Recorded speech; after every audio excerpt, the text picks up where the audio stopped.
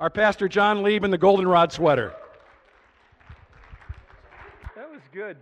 I've got so much candy up here. By the way, this had nothing to do with Valentine's Day. This was sponsored by Whetstone Dental. Let's hear it for... No, I'm just kidding. Joel isn't here. Joel isn't here today. No, that's how we keep him in business. He ties to our church, so we want to keep sending people in there to get their teeth drilled. Okay. Hey, if nothing else, we're honest here. All right?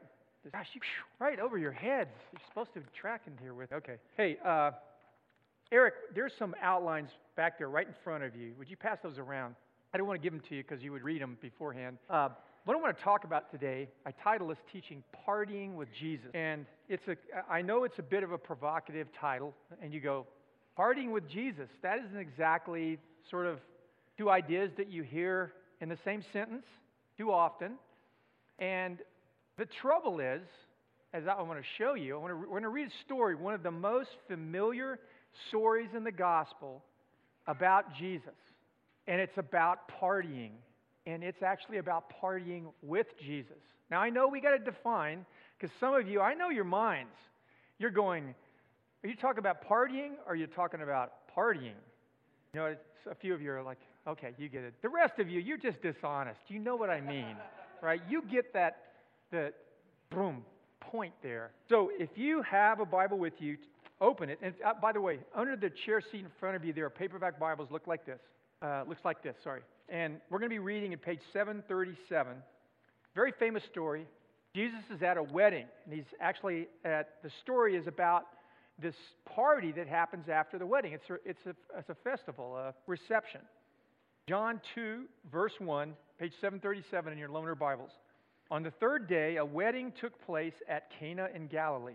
Jesus' mother was there, and Jesus and his disciples had also been invited to the wedding. When the wine was gone, Jesus' mother said to him, "They have no more wine." "Dear woman, why do you involve me? My time has not yet come."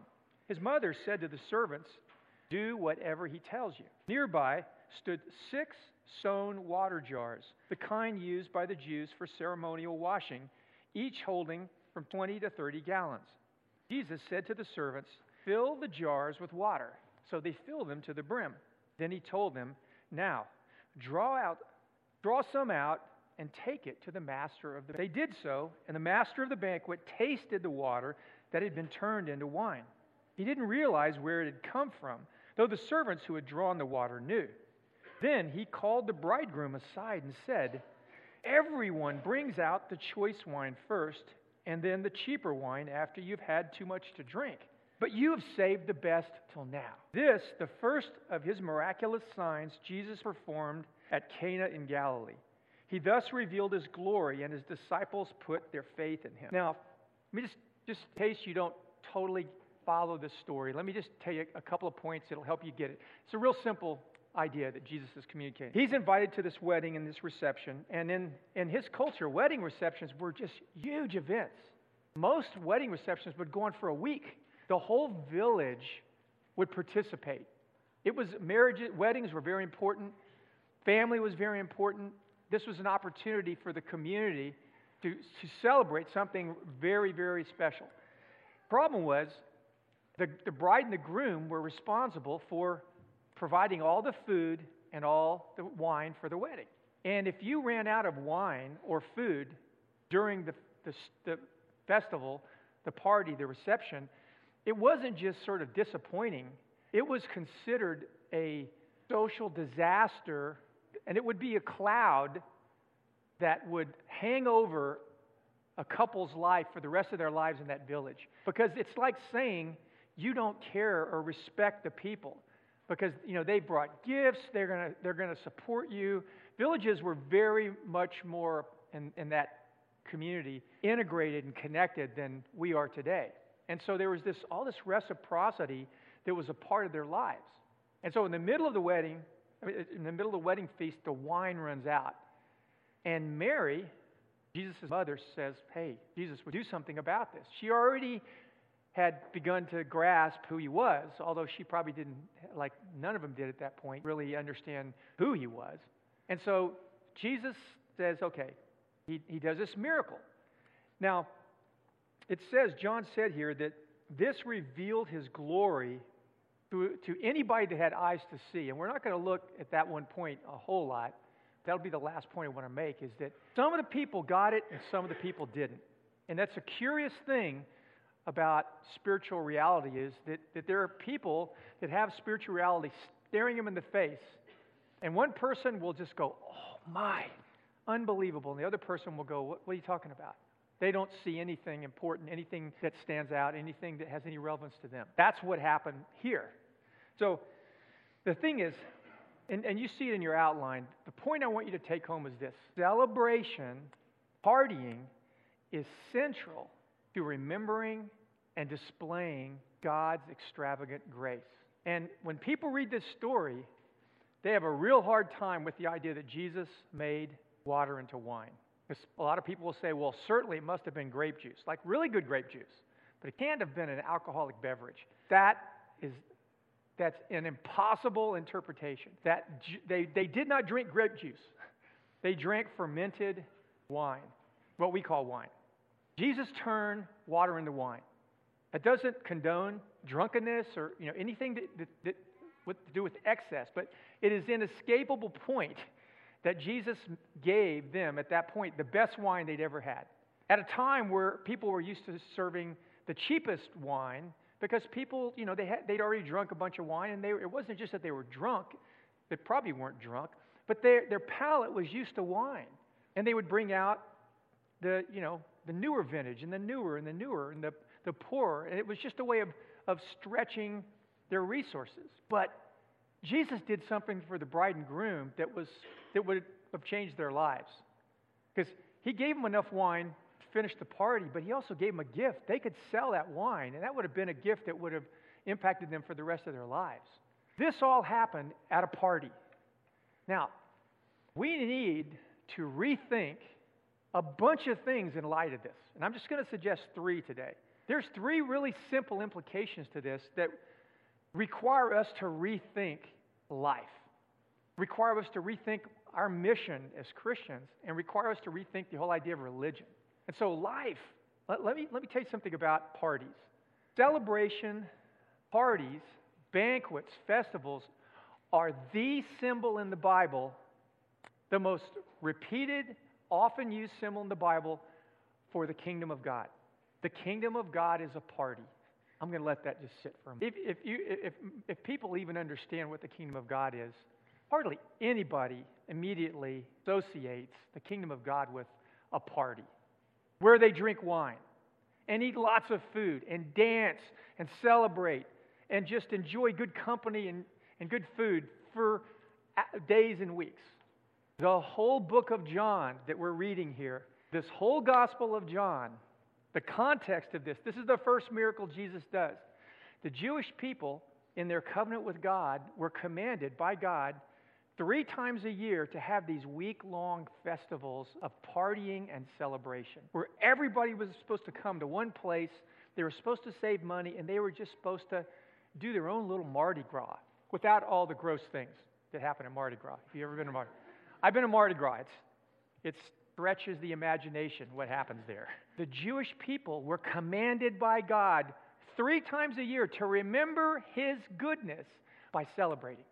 The very fabric of their lives, of their communities, their outlook on life was shaped by the fact that God likes to party, that He likes to show up at parties, that partying is His idea. Celebration is a kingdom thing. The book of John this whole book is structured around 7 miracles. Guess where each of the miracles happened? At one of those festivals. This was just the first one. Starting to get the idea? Is it kind of making your head go, I don't know, I'm still not quite ready to kind of associate partying with faith.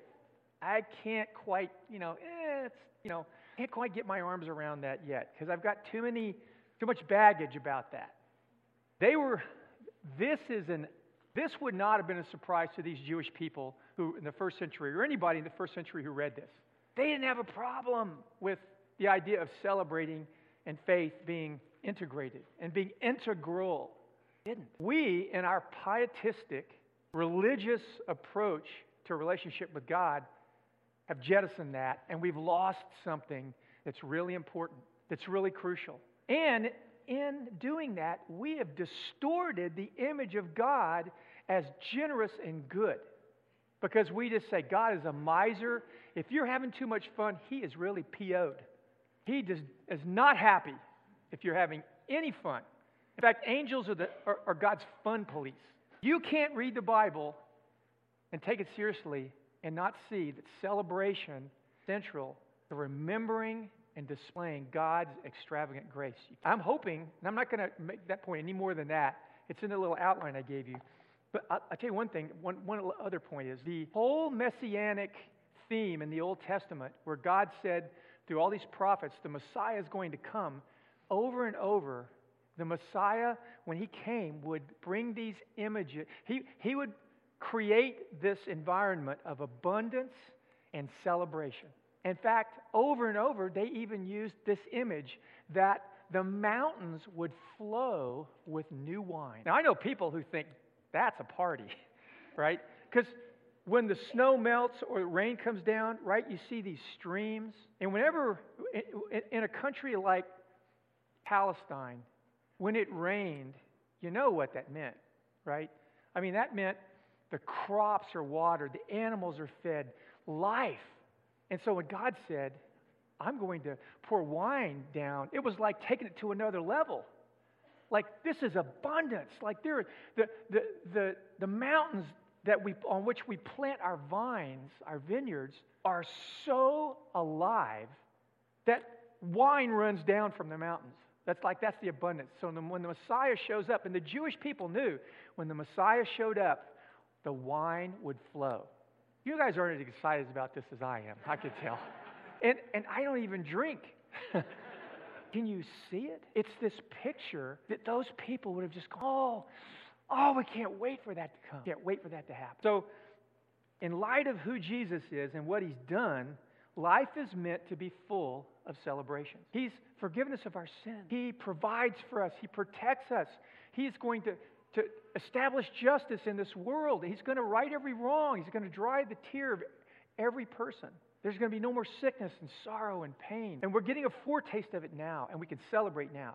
That's the picture of what the gospel says is our birthright. It's our inheritance in Christ. So we have to rethink life. We have to rethink the idea that what life is all about. The abundant life it's supposed to look more like a celebration than what a lot of us think.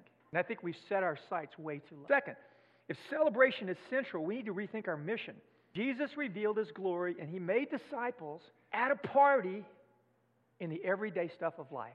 Jesus revealed His glory, and He made disciples at a party in the everyday stuff of life. And we've already established that parties and celebrations were just a part of the rhythms of their life. Jesus carried forward His mission in those rhythms, and celebration was, I think, central. This should help settle the perpetual problem of how do I make disciples when I'm so doggone busy? How do I share my faith? How do I help people come to faith in Jesus when I'm so busy? And we have these options that just don't work. We go, there's my life, and I want to add mission to it. I can't. Mission is this all-consuming big thing. Life and mission don't work. When you try to add those together, you're going to give up on one of them. And so then you go, okay, I'm going to stop doing life, and I'm just going to do mission. Then you burn out, and your family struggles, work struggles. You can't sustain it. Then you go back, I'm just going to do life and forget about mission. But you're a follower of Jesus. Mission is supposed to be part of your life. What Jesus shows us here is the key is we're to do life on mission, in the everyday stuff of life, at parties. Real simple point. If celebration is central to our mission at Vineyard, displaying God's extravagant grace, as followers of Jesus, we're supposed to be known for two things. Simple takeaway from this. So if you go, John, what do you want us to do as a result of seeing that celebration is central? Here's two things. We should be throwing the best parties in the name of Jesus for every occasion possible. You got over your cold, let's throw a party, right? We'd be partying all winter right now. You got a new apartment, there's a party. You got new hubcaps, there's a party. Where we're experiencing the goodness of God in our lives, let's celebrate it. And here's the thing. Other people don't get celebrated near as much as they're meant to. And so we can throw parties for other people and invite them in, and we take our friends and go, we're going to celebrate. You just got a new job. You bought a new house. You got a new kid. Whatever it is, big, small, we can celebrate things. And what it does is it brings the kingdom into our day-to-day lives. We remember, and then we display it. Now, this stretches us a little bit, because this sounds a little too good to be true, John. This sounds a little bit, like, I don't know where you're taking this, but I'm kind of afraid. I'm nervous about this. This is one of those things, you just got to go back through and read the Bible and see the parties from beginning to end, celebrating the festivals, the life that God means for all of us to have, believers and non-believers. But let's show people, let's be, as one person told me, let's be a trailer for the kingdom of God. Let's give people a foretaste of what it is that we're inviting them into. And so let's throw parties in the name of Jesus, intentional. Second, let's be the best guests in the name of Jesus at other people's parties. Because Jesus didn't throw this party, he was just a guest, but brought the kingdom into that party. And you're not going to go to a party where there's not some point, someone's life in some circumstances where they run out of wine. I don't mean literally they run out of wine, but maybe that's one of the things that you'll do. Maybe they run out of guacamole. Maybe the music goes sideways. Whatever it might be, the best guest. Bring the kingdom into that party with your presence there. Invite Jesus to join you. Again, this is just the first of the structure of the book of John, of 7 miracles at different festivals where Jesus showed up, and he made them better. He fulfilled the festival. So, sorry, I lost my place. We need to be party-throwing and party-going disciples. But one word of caution, all right? I'm going to throw a word of caution in here. Kids, don't practice this at home. Partying with Jesus doesn't mean partying with Jesus, all right? Over and over and over, in this context of enjoying alcoholic beverages, the Jewish people, like all people, recognized impairment and drunkenness is destructive. It is destructive to the celebration that you are having. It's destructive to your life. It's destructive to the fabric of community. And like Paul said, don't be drunk with wine, but be filled with the Spirit. Being drunk, being impaired, is a counterfeit of the presence of God. And it's a destructive counterfeit because of what it does to us. It impairs us. And when we're impaired, we're going to do things we regret. And we're going to do things that hurt us and other people. That is a fact of history. That is an indisputable factor of history. So, wine is one thing. Recreational marijuana is a whole different thing. I am all for our country exploring the medicinal uses of marijuana, because there really are more and more proven benefits for tetracannabinoids. I don't know if I'm saying that right. But recreational marijuana is as destructive as drunkenness. It impairs in the exact same way in the brain. And we've embraced the bandwagon of recreational use of marijuana. And I'm just telling you, it is in the same category that God denounces drunkenness. And he says, if you're going to keep drinking in light of God telling you not to, those who drink that way are not going to enter the kingdom. There's a warning with this. Just like other kinds of misbehavior that we decide, I'm just going to keep doing this. There's a point you're going to burn the bridge. Don't keep doing that. And you will already have done tremendous damage by the time you get to that point. But there's a warning that's spoken over and over and over. You're going to burn your own house down, and you're going to take other people along with you. So, I want to stop here before I make the last point. Questions. Not just about marijuana. That might not be controversial to you. I smoked a lot of pot growing up. I did. When I got saved, I stopped. I did a lot of things to excess when I was young. And I thank God. I clung to counterfeits because I didn't have the real. When I found the real, I began to let go of the counterfeits. So I don't want to make any questions you have or comments. And please, no anecdotes. If you have a question or comment, thoughts, stunned silence. Corey. Comment. Yeah, Karis. Good. That's good. So Corey said, the word thank give thanks and give praise, which we're commanded to do both those. Both the words thanks and praise in Greek are rooted in the word grace. And the word for grace, the root of the word for grace is joy. So if you're experiencing grace, you should be experiencing joy. And then if you're experiencing that, you should be grateful and you should give praise to God and praise to people appropriately. So we can bring that attitude to every single celebration we go to, and we shouldn't feel bad about feeling good. We should be able to go to someone else's celebration and rejoice and give thanks that whatever the celebration is about, God, thank you that's from you. Whether anybody realizes it or not, I can go into that setting and I can express that gratitude, and maybe nobody else is towards God. It will stand out. It will bring the atmosphere of heaven into that place. Other questions? Good question. Evie, when you said, how do you, I thought you were going to say, how do you get rid of people who won't leave the party? No. So your question is, it's complicated when you serve alcohol at a party, because there are people who can't drink alcohol. They choose not to. And then there's people who don't think you should choose alcohol. I mean, you should drink alcohol because it's wrong. My answer would be, if I have a party and I'm inviting people and I'm going to serve alcohol, I say, we're going to have alcohol at this party. If you have a problem with alcohol and and maybe in your recovery you're not at that point where you can be around it, don't come. You got to treat people like adults. If you treat people like adults, they're more likely to act like adults.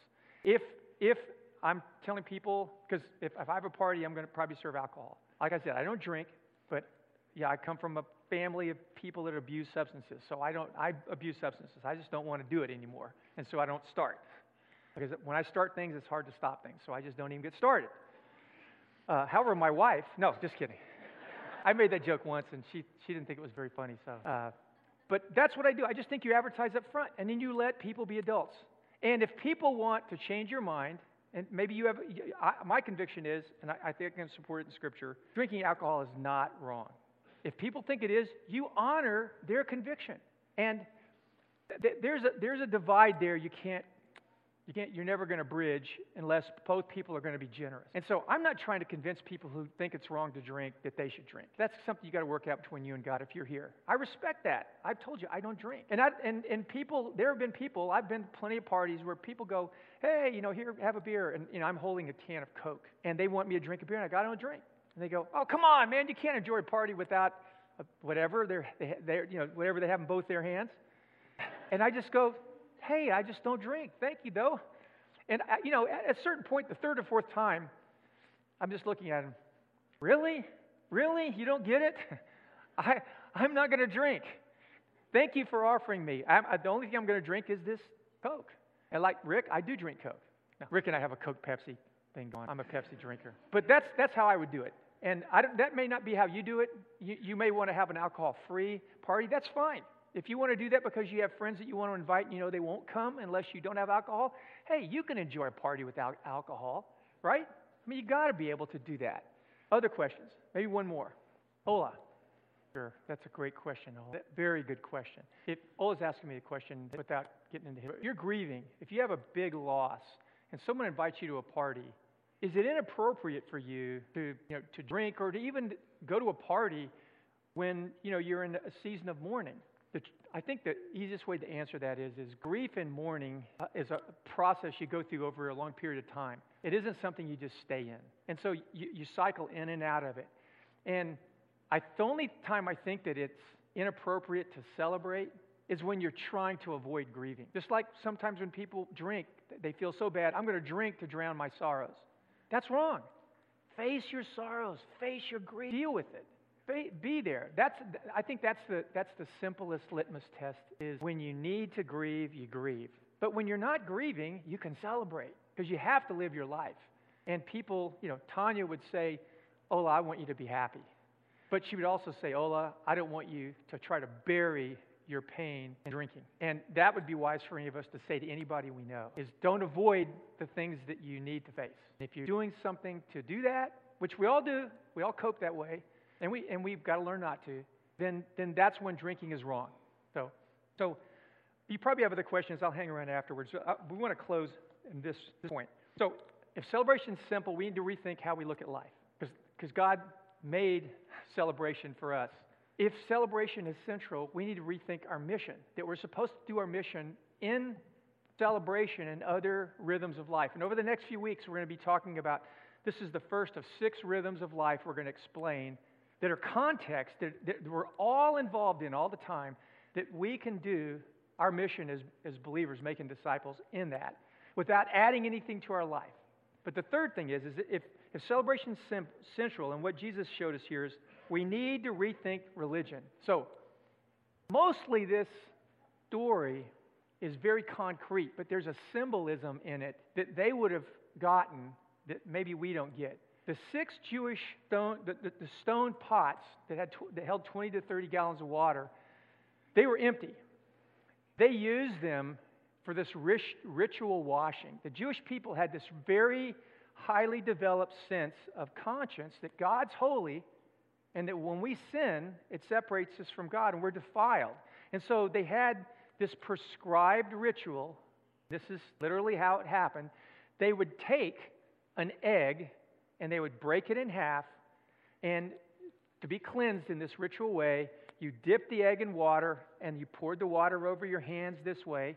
Then you turned your hands over, they poured the water over your hands on top, and you were cleansed. But you had to do it over and over and over, sometimes over and over. Some traditions before each meal, and after each meal. When you got up in the morning, it just became this ritual thing. And it was an attempt to say, God, and because God gave them this sense that they needed to be cleansed. And some of these became very, complicated systems, but the idea that we need to be cleansed it's a universal observation that God is holy and special and we're not. And in order to have a relationship with Him, we need to deal with our stuff. And this was one of the ways that they did it. But it served a purpose until Jesus came along. And then He fulfilled it. But He did what, on the inside of us, what the external cleansing could never do. Really change our hearts. Because you can have your hands washed over and over and over, and it can have some impact and meaning, but it doesn't change your heart. But Jesus came along, and when He changed the purpose of the washing to celebrating, it was a sign the Messiah was there, the Messiah who was going to save them from their sins and give them the Spirit and change their hearts. Some of them saw it and went, that's what I've been waiting for. I believe. Others just were oblivious. They didn't get it. They got it later. Some never got it. But the picture was of this invitation. And a lot of us have been raised around religion in different forms. And by the mercy of God, all religion has some truth in it. The Jewish people had profound truth, but it pointed somewhere. They all were taught from their earliest days that this is adequate, but it's not enough. It will do for now, but something better is coming along. And so believing is this doorway into relationship. But believing is not believing about Jesus, it's believing in Him as a person, where you put all that you are on the line and say, I trust you and who you are and what you've done, Jesus, to take care of me. And I'm surrendering everything to you. And when Jesus did that miracle, there was a metaphor at work where halfway through the party, or at some point, some percentage way through the party in the week, the wine ran out. Whatever our salvation scheme is, it reaches a point where it's not effective anymore. And then Jesus is there and He says, I want to make this work. I want your life to work. But you got to trust me. You have to believe in me and who I am and what I'm going to do for you, that is going to be the foundation of your life from now on. And some of them did that. They saw what He offered was completely outside what they'd ever seen before. Who turns water into wine? It wasn't a party trick. It was a profound sign. And it was just a first sign. But a sign points somewhere. And so maybe you're at this point in your life where you have a kind of faith, and maybe even in the Christian religion, and your understanding is, I got to be a good person. I got to believe the right things. That's the way that God wants me to live. That's how He wants me to please Him. And God says, that's not a bad motivation, but it won't do the job. I have a new and living way that's not a ritual. It's not about your responsibility. It's about what Jesus did, and when you put your faith in him, this relationship is born with you and God. And a lot of us already get this. But we can lapse back into religion so easily and begin to rely on this observance, this put your hands out and get your hands washed, pray prayers the right way, do the right thing. All that stuff is inadequate. It's not bad. It's inadequate for the problem we have and the gap between us and God. Jesus bridges that gap permanently for all time for anybody that wants him. So I want to do two things just to close. One is, I want to invite you, if you want to follow Jesus, it's just a matter of recognizing the significance of what was in this story for you and responding in your heart and saying, I'm going to follow Jesus. You don't have to have it all figured out. There's things in my life now, and I've been a Christian since I was 18, and so I'm not going to tell you how long ago that was, because I have to get my calculator out to actually add up the years, but it's been a few years. And I am still surprised at what I don't know. No matter what I learn, no matter how much I encounter Jesus, there's more of him. That's normal. It doesn't in any way diminish what happened to me long ago when I first started this journey. That's the nature of God. He's just amazing and awesome. And we know him through Jesus. So if you want to say yes to him, you just say yes to him. That's how you start. You understand what this is about. I'm letting go of religion. I'm letting go of all the other ways that I've tried to approach God, and I'm just going to say yes to Jesus. That's what he's looking for. That is belief in him. That's committing your life to him. Secondly, we're going to pray for people up here, because I think there's a moment that we're in where God says, I've saved the best for me. I've got something really amazing for you now. Not, you got to wait for a few weeks or some... the stars align or something, or I get it together. I got to get it together enough for the best to be saved for now, because I don't have it together. It's not measured by us having it together. These people didn't have it together. The bride and groom blew it. They were about to have their lives ruined. And Jesus stepped in, not only met the immediate need, he left them with this gift of all this wine that they could sell that would be a down payment on some property or whatever. Jesus wants to do that in your life now. During worship, I tell you, I think that God was touching people that are here. And I think some of you, he started touching you physically in your body, and there was healing that was going on. But some of you, I think maybe the healing started, and you just need to respond and say yes, and exercise your faith towards him, and allow him to come and finish it. Here's what it was. This is what came to my mind. There are some of us here. I said this last week, and I thought we were supposed to pray for people, but nobody responded. So everyone's, there's like, I don't need any prayer. If you've had this cold that just won't go away, I don't mean maybe all you have is just the cough, the dry cough. There were some of you here that you started experiencing the symptoms lifting during worship. They were starting to lift, and some of you might, if you check right now, they're gone. God touched you. He touched you. When you draw near to him, he draws near to you. And sometimes when he draws near, it's amazing what happens. So if that's you, if it hasn't all lifted, I want you to come up and we're going to pray for you. Secondly, there's people here. I saw a picture of, I don't know if it was gallstones, a duct with stones in it. It could be kidney stones, could be gallstones.